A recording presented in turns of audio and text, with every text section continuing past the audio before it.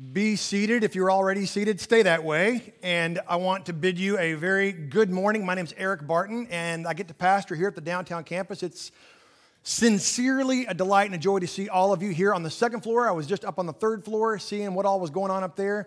Down here on the second floor are apparently a lot more attractive people. Just throwing that out there. So congratulations. First floor, we got a lot of work to do, but there's grace for that too.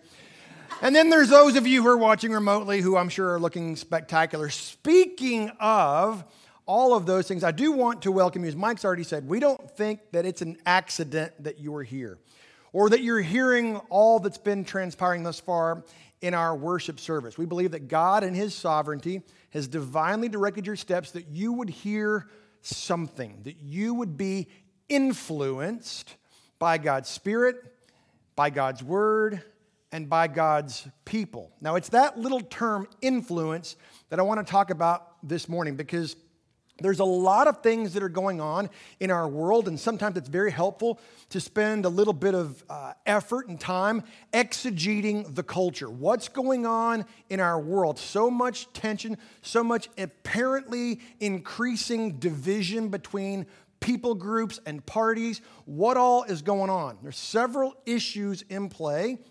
But one of those most significant issues that we as a people, as a species are dealing with is this issue of influence. And it's sort of amplified exponentially by the reality and the existence of social media, where it's all about influence. We've defined it this way before, but I want to define it again this morning. Influence. Influence is the power to change or affect someone or something.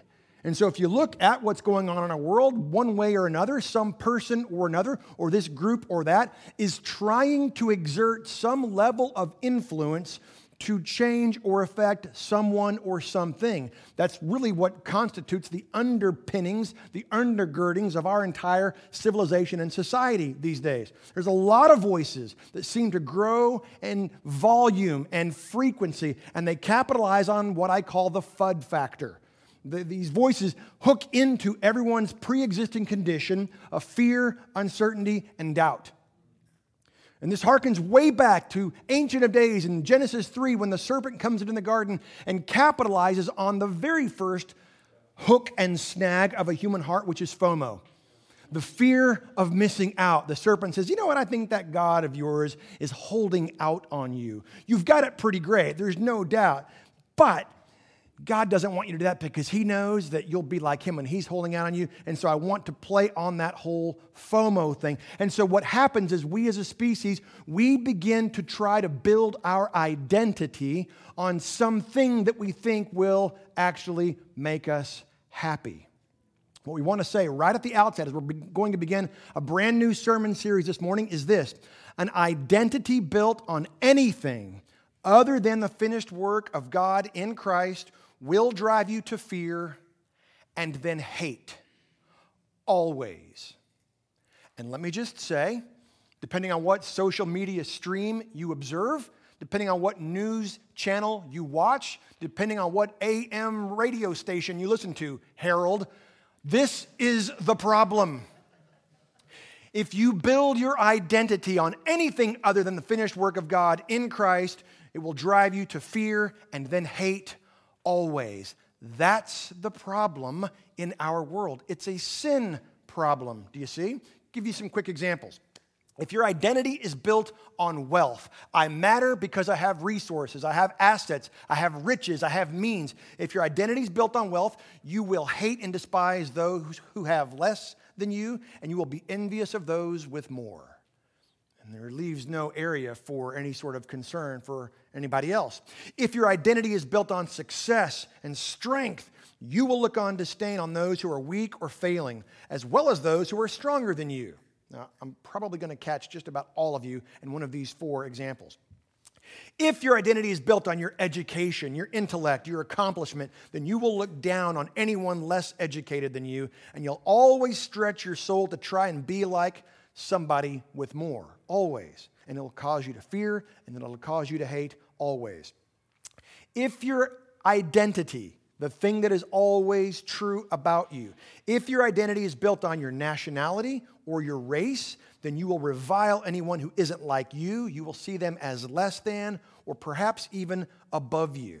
And this is the way of the world left to its own devices and depravity. Now, there's all sorts of clever secular attempts to address this and to sort of resolve these issues, but the underlying issue is sin, and it is therefore beyond a human solution. It is a God-sized problem.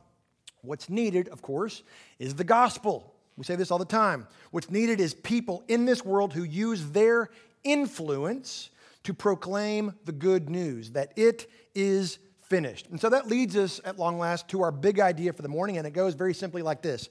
God gives influence to accomplish His idea, never ours. God gives influence to accomplish His idea. Most of us, all of us, I would dare say, in our default depravity, want more and more influence to accomplish our ideas. That's very godlike, which is the sin of humankind.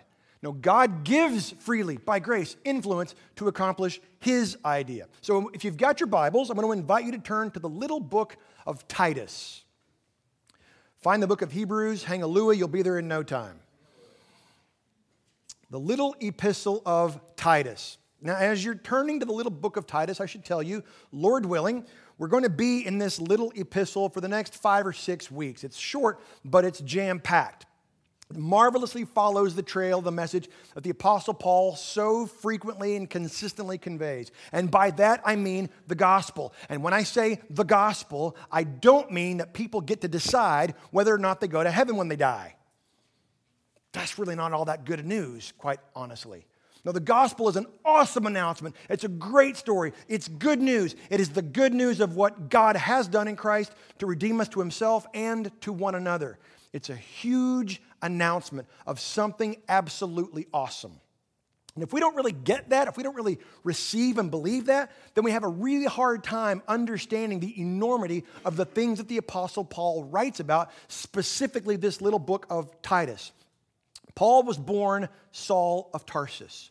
We're told in his resume in Philippians 3 that he was a Jew of Jews, a Pharisee of Pharisees, studied at the feet of the top rabbi in Jerusalem named Gamaliel. He was a prodigy. He was a wonder kid. And Saul of Tarsus, like all other Jews, essentially viewed the world through this lens. There are 2 ages.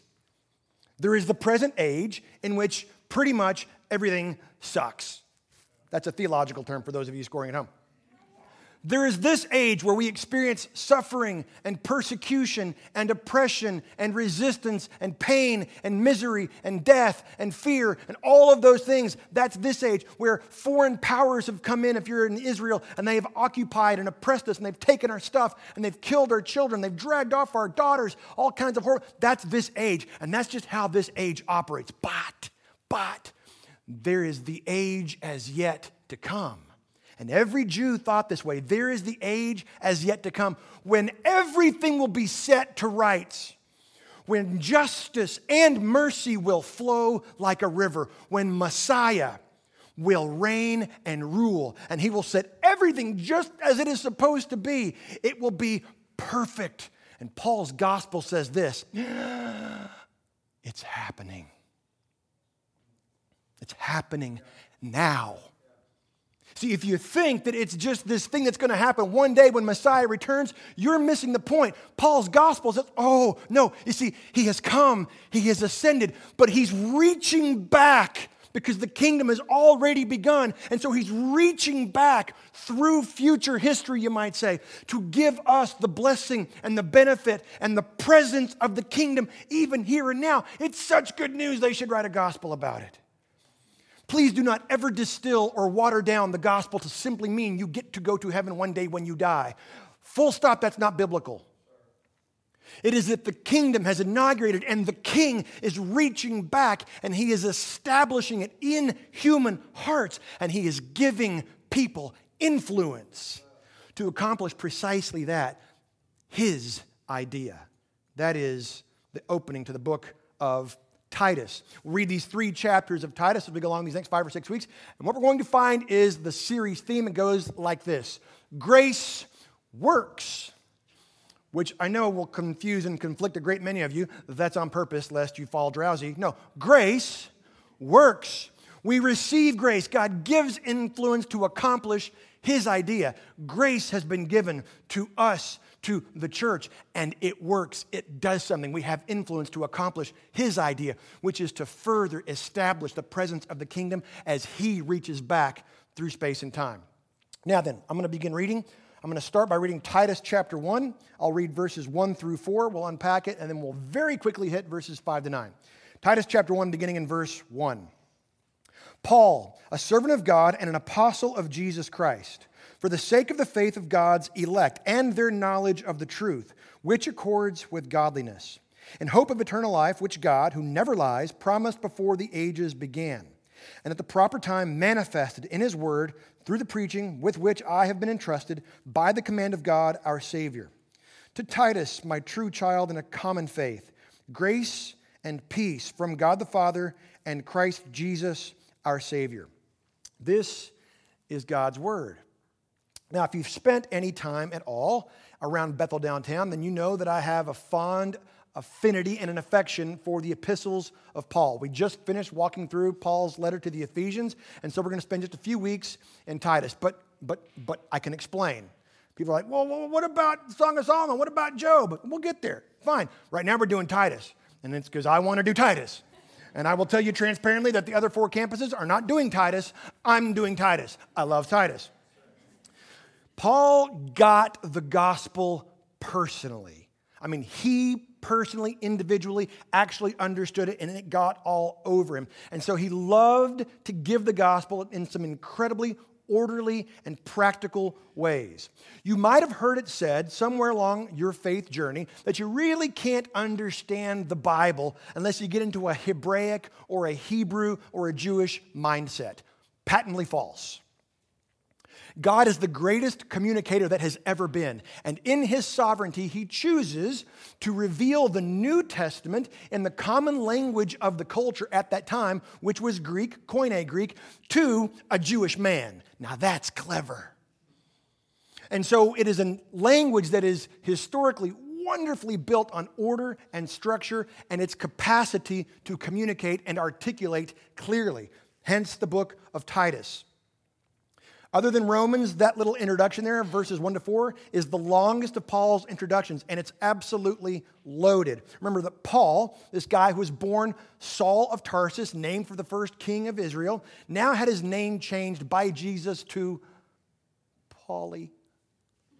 It's a Latin derivative. It means little. He's Shaul of Tarsus, named for the first king of Israel, tall, dark, and handsome. Now you're Pauli. Because God's going to give him all kinds of influence, but it's not going to look like an Instagram story. It's not going to look like a cool TikTok video. He'll not go viral till long after he's dead. This is the Apostle Paul. He calls himself doulos, a slave. Your translation might try to soften that and call it a bondservant or a servant. It's doulos. It generally has the idea of the galley slave and the slave ship that's not on the first level, not on the second level. He's on the third level of the slave ship, rowing and rowing until he gets beaten to death and then tossed off the side. Paul says, I am a doulos. I am a servant of God. Usually he'll say of Jesus Christ, but here he calls himself a servant of God and an apostle, a sent one of Jesus Christ. This is very intentional language. Because Paul's saying that Jesus is not just a hero or a prophet. No. He is Messiah. He is God. It is a very staunch declaration of deity and divinity.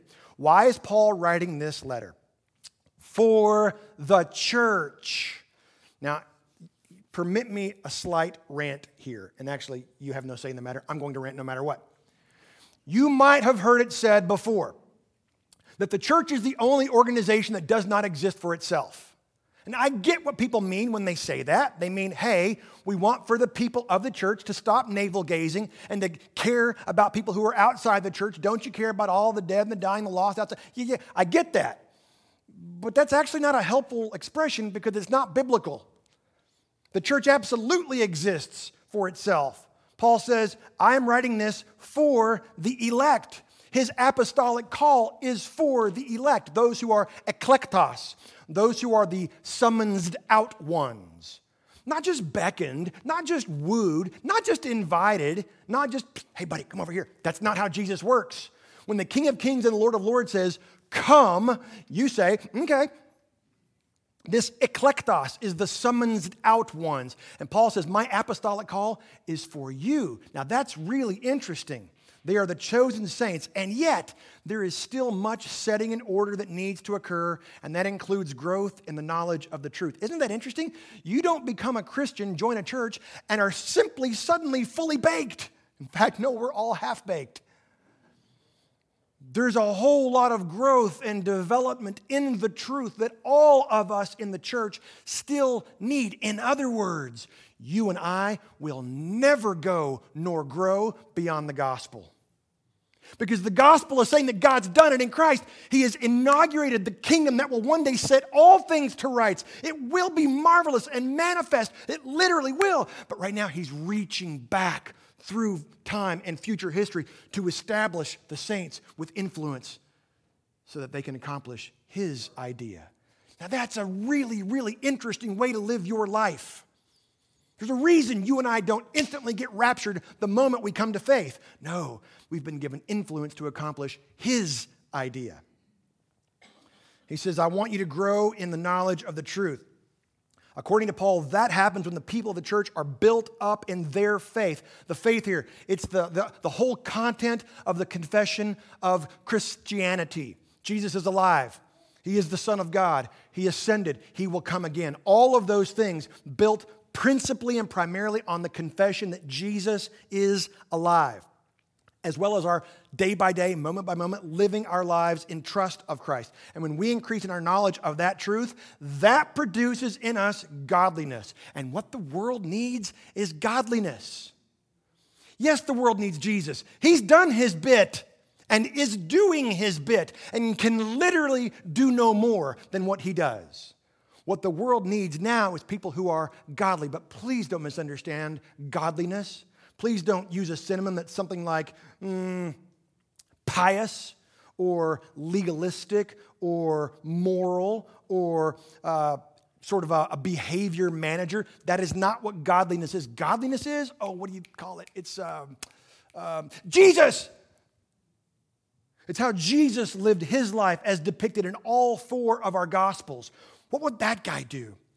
You ever read the Gospels and just go, man, that guy, I love that guy. I wish I was more like that guy. And he goes, man, I wish you were too.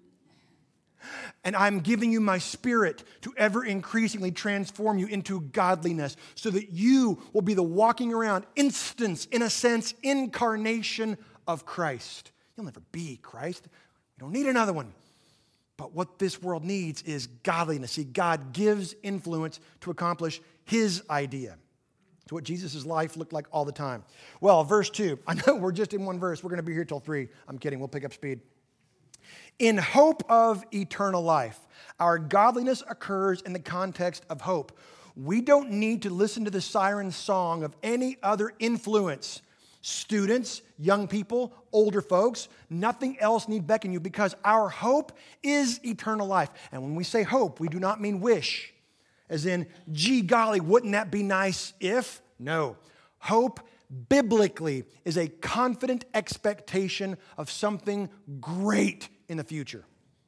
Not maybe this will come to pass. Boy, wouldn't it be nice if it occurred? No, it is absolutely going to. It's the hope we have is that of the sun rising in the morning.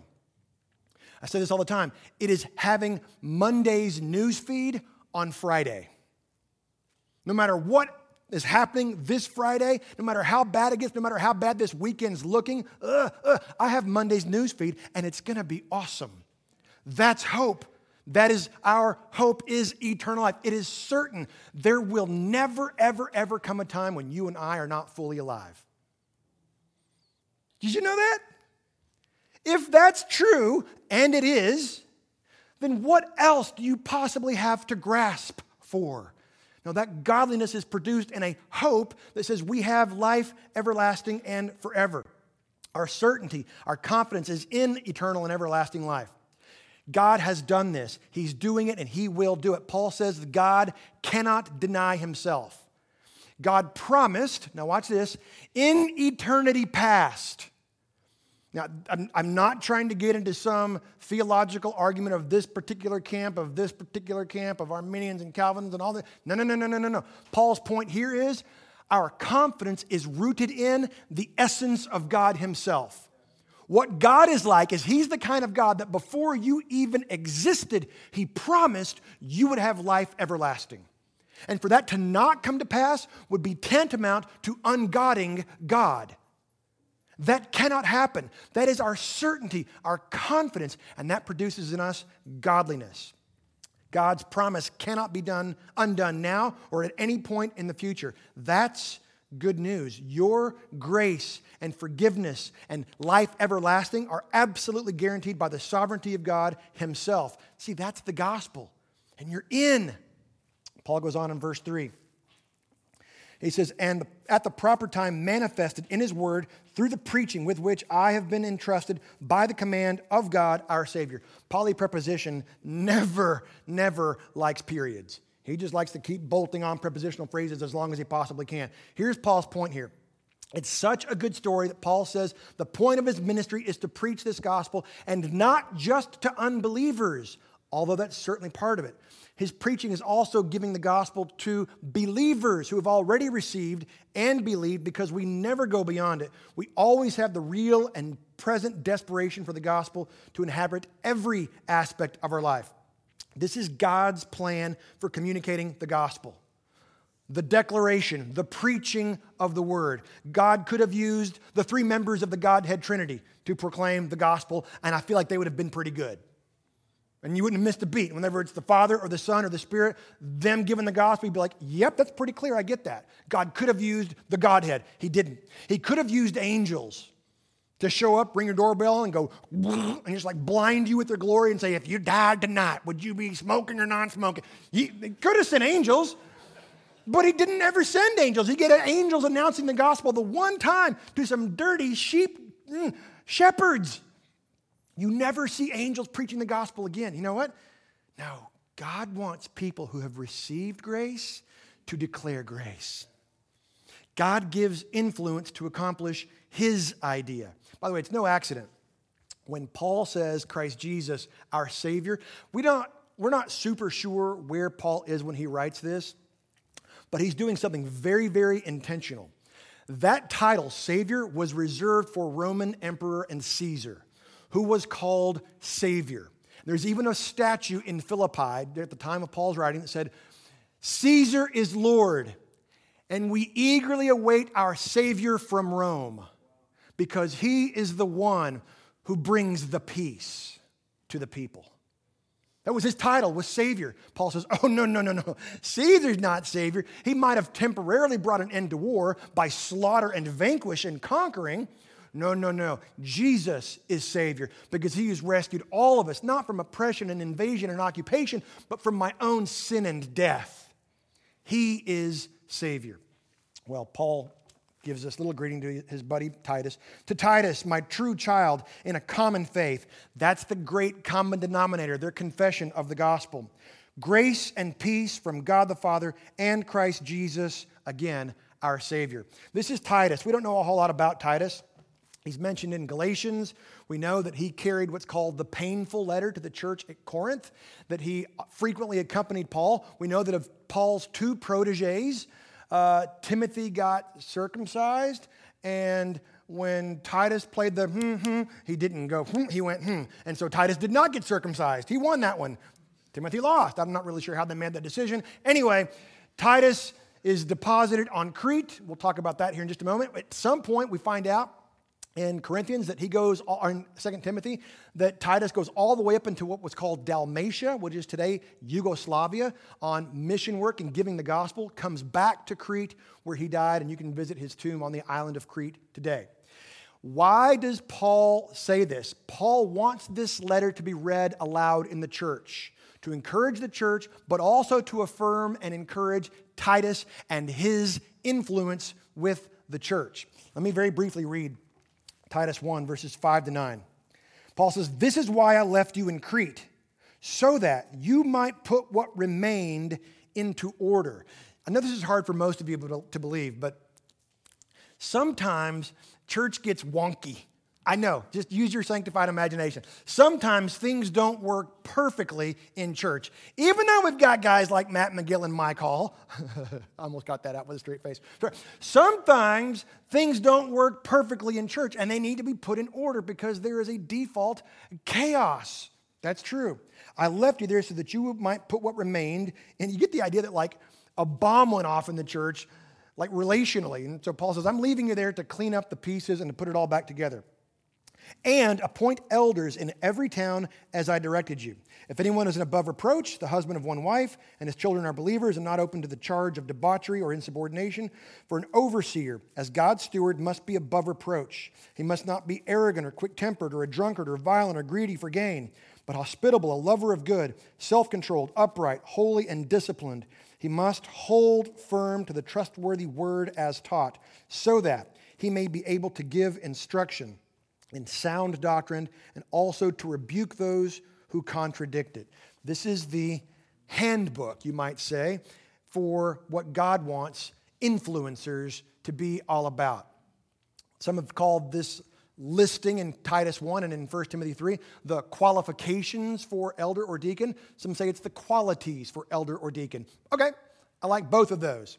Here in this list, there are about 15 to 17 things that the Apostle Paul will say, these are the things that are necessary or requisite for an influencer. There's a great mess and a great chaos happening at these churches, apparently on the island of Crete. And so Paul says, Titus, I want you to organize, bring order, bring in people with your influence that I'm giving to you to influence influencers who will influence the church so that God's idea is accomplished. Now, of all those 15 to 17 things, there are essentially 4 broad categories that all of these things are boiled down to. This is where you can now go, whoa, 15 to 17, that's too many. But what are these 4 categories? Number 1 is general character. All those itemized little things of don't be a brawler, don't be a bully, don't be a drunk, all those kinds of things has to do with general character. You are at least approaching and approximating the character of Christ. Not perfectly, not flawlessly, of course. But you have good, consistent, general character. That's very broad. The second category is laser focused. It's sexual purity. It's quite literally a one-woman man. General character, very broad. Sexual purity, one-woman male, very specific, laser focused. The third category, family leadership, that you are properly, godly influencing your family. That means if you have kids that have ever sinned, you're out. No, it doesn't mean that. Not even close. They don't even have to be Mennonites. They just, no. They have to be seeing you loving Jesus actively and regularly. Okay, so family, leadership, and influence. The fourth, able to teach and defend sound doctrine. We say this all the time here at our campus. Elders and deacons are very similar in their qualifications or their qualities, but practically we say this, that elders lead with their words and their doctrine. Deacons lead with their works and their doing. So please don't ever think that at this campus our deacons are merely JV and our elders are varsity. No, our elders are almost dead. So that's not it. That's not it at all. We're not just kind of, I'm kidding, big fella. I mock what I fear. You know that. No. It is not a junior varsity sort of B team. Nothing like that at all. These are biblical offices that we are so thrilled these guys get to wield influence so that God accomplishes His idea. These categories of influence actually sound more like Jesus than any of us. And that's kind of Paul's point. He is our big brother, and we are to emulate and model Him, to be aimed at Him, even though we still struggle with sin. He did not. Even though we still struggle with circumstances, He did not. Even though we still struggle with others. This is still the 4 categories of influence that we are to be about. Now, this is a letter to Titus, but it is to have been read aloud in the church because Paul knows that in the church there must be accountability and a covering. We've all heard recently about large profile Christian leaders, speakers, pastors, teachers who have fallen away through a moral failing, and I can just about promise you that in 100% of those occasions, there was a lack of accountability and covering. We don't do that here. We got so many people in our kitchen asking us hard questions, it gets a little old. What time are you going to bed? What are you watching? Why did your breath smell like that? On and on and on. And we have to have that because the church is worth it, because God wants to accomplish His idea in and through it. Here's the deal. None of us meet up to that standard on our own. And I'm convinced that one of the greatest siren songs of our enemy, after we studied Galatians a few years ago, one of the great siren songs and lures of our enemy is to try to get us to believe that we can do it on our own. Oh, that's what you want, God? Got it. Great. I'll take it from here. You'll be done before you get to Luby's. You won't make it. No, instead we turn our attention and our gaze at the person of Jesus, and that affection, that love, that attention wells up, and that is what produces in us godliness. It's the finished work of Jesus and His free offer of righteousness imputed. And so we say this. Listen to those qualifications or qualities. We believe that godly influence wields God's word. There's a lot of other things that we could read from, a lot of great magazine articles and books, a lot of other this, that, and the other, but we believe that principally we want to be about the distribution and the dispensation of God's holy, inerrant, sufficient, and inspired word. Godly influence wields God's word. It is God's word that changes things. We say this all the time. God's word is word act. It doesn't just say a thing, it does a thing. Unlike any other communication in human history, the Word of God does a thing. And so the leadership and influence in this church is about rightly handling God's Word and being full of the Spirit to lead His people. So, how do we land this plane? How do I give just a quick, super fast batch of about 4 implications based on the fact that God gives influence to accomplish His idea? 4 quick implications. First one goes like this. God uses people to reach people. It's not the way I would do it. I know some people. But I love them. And God loves people. God loves people who have been influenced by others to then influence others. We say this all the time around here. Most people will trust a Christian long before they trust Christ. Isn't that amazing? God uses people to reach people. Of all the ways God could convey His gospel, He chooses most normatively those who have been rescued by it, and therefore those who could get it wrong. But God's not in crisis over that. He's not particularly worried about you getting your Roman road a little bit crooked. He's not worried about that. God's not in crisis over that. He wants us to say, I don't know about all that, but this is who I was. This is how I was. This is what influenced me. This is now what influences me. We get to be the givers of that gospel. You're always in a season of using your influence to introduce someone to the gospel, either believer or unbeliever, so someone is also in that position with you. We are to be surrounded by people that are giving us the gospel and to whom we're giving the gospel. I have hope in life everlasting. This is horrible news I just got from my doctor, but I'm unshaken. I have what Paul will call in Philippians 4, a radical, even keelness that produces in me godliness, because that's what this world needs. God uses people to reach people. Make no mistake, God does not need us, but it does give Him great pleasure and glory when one of His own loves another the way that Jesus would. Second bit, God uses people to create order. Now, don't run past this. This is a surprise and a shock. If I was God, praise God, I am not, this is not how I would do things. But God uses people to create order. It's interesting that our Bible starts off with the creation narrative. And the Spirit of the Lord, the Spirit of God, hovered over the void and the deep and the chaos. And the word of the Lord spoke. And there was order. From chaos to cosmos. You know, it's interesting. God kind of doesn't do that anymore. It's interesting when the children of Israel go into the promised land, they go and they take Jericho and they march around it and there's a shout and the walls come down and they think, great, this is going to be the most awesome military campaign ever. And then they go a little further. It didn't happen that way again. God uses people to create order. In an astonishing way, God's word still speaks order, cosmos, out of chaos, but he does so through us. What a dignifying privilege. Are you using your influence thus to create order? Or are you using your influence to have sway over your spouse? Yes.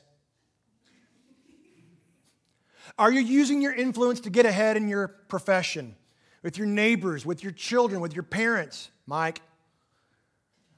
How are you using your influence? God didn't need Titus on Crete, but God chose to use him there to put a mess in order so that Titus would be dignified as resembling and reflecting his Creator. You see what a blessing that was for Titus? Yes, it was hard work, but Titus gets to be ever increasingly like his Creator who spoke into the void and said, let there be. And in a sense, when we do that in our own contexts, let there be, we are most like our God. So are we doing that? Are we taking advantage of that? Or are we just letting idle words fall out like water from a hose? Yes. Third, influence is about much more than image. Influence is about much more than image. And yes, this is aimed directly at our social media society. No, influence is about much more than image. Our culture is about curating or cultivating an image, our idea. We're trying to accomplish our idea. So as you know, culture, we say this all the time, culture simply means what most people do most of the time. So most people are trying to gain influence, power to change something, by fabricating an image so that somebody will think something good about them. I mean, can you just imagine if Jesus had Instagram? You know, check out the 5,000. No. So weird. And I know a great many people who call themselves Christians, who love Jesus, read their Bibles, go to church, make casseroles with the tater tots and the whole bit, and yet they seem to be more interested in their image than that of Jesus. That's actually madness. It means our attempt to gain influence means we are the ones being influenced by a process that doesn't actually work at all. Do you see what happens? I'll tell you, not as a pat on my back, far from it, because I know that I got weighed into it with great frequency. I literally have not logged on to social media this calendar year. Free at last, free at last. It's been marvelous. See, we say this often, but I want to remind it because it has to do with influence. You are not who you think you are. You're not who others think you are. You are who you think others think you are. And the sad thing is you actually have no control of what they think of you.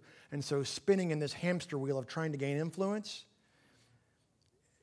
is an adventure in missing the point and, in fact, your life. God gives influence to accomplish his idea. Fourthly, influence is about integrity. We get this from the second half of our passage this morning. Influence is all about integrity, not image. It's been said that integrity is who you are and what you do when no one is looking. I like that. I think that can be helpful, but the problem is that someone's always looking. And no, I'm not talking about your cable company or Siri or Alexa, although they are too. I'm not talking about that. There is one who is always watching, but he's not creepy, he's not condemning, he's not judgy, he's not disappointed. He's watching because he's crazy about you. He's absolutely gobsmacked crazy about you, so much so that he sent his only son to experience incredible emptying and disinfluencing so that we might have influence one day. He's always watching. So our character and our ethic and our philosophy of life, ever increasingly lining up with Jesus's, makes us the kinds of people to whom God will entrust a great deal of influence. One of my heroes in the faith, this old Scottish pastor, Robert Murray McCheyne, died very young. But when that dude preached, it was like a napalm canister in a volcano. He was like amazing. And he would always say this: a man with integrity and the holy hand of God is a horrible weapon. And by horrible, he meant powerful and influential. That's exactly the case. God gives influence to accomplish his idea. Who are we? Inside to out. Those are the kinds of people that God gives influence to accomplish his idea. Look at Jesus, we see his life lived. All the influence of the Godhead Trinity laid aside. Why? For our sakes, and to accomplish the idea of his Father, which is the redemption of humankind, who fell away because of their own grasping for influence. And now we get to go and do likewise. Hear and receive the gospel. The kingdom is breaking through. Will you be a part of using the influence that God gives to herald the truth? Let's pray together. Father, we thank you for this opening time together in the little book of Titus. We thank you for the Apostle Paul's writing, for the leadership of Titus is all we know about. We hope and pray that he finished well. Father, if there's anyone here this morning who does not know you, who knows maybe some things about you or what they're supposed to know about you, but that they don't know you, they've not received the gospel, they have no hope of life everlasting, and therefore no actual godliness. Perhaps, Father, they're still chasing after their own influence to try to somehow attain a little bit more prosperity or joy or happiness or contentedness. Would you invade them with the truth of the gospel? Would you give them eyes to see, minds to comprehend that Jesus is alive and that Messiah has come. Messiah will come again, and in the meantime, he is breaking forth his kingdom in human hearts. Father, would you let them sense your summons, that they would step out of death into life, out of darkness into light, to use the influence that you will give them to herald the truth of your gospel. For the rest of us, Father, would you remind us of the opportunities we have to use the influence that you give to accomplish your idea. Thank you for Titus, this Gentile we don't know much about, but what we know is he was faithful to use the influence that you gave to accomplish your idea. So, Father, I pray for this church, for this people, for this community, that you would continue to have your way. We pray all these things in the power of your Spirit and in the name of Jesus. Amen.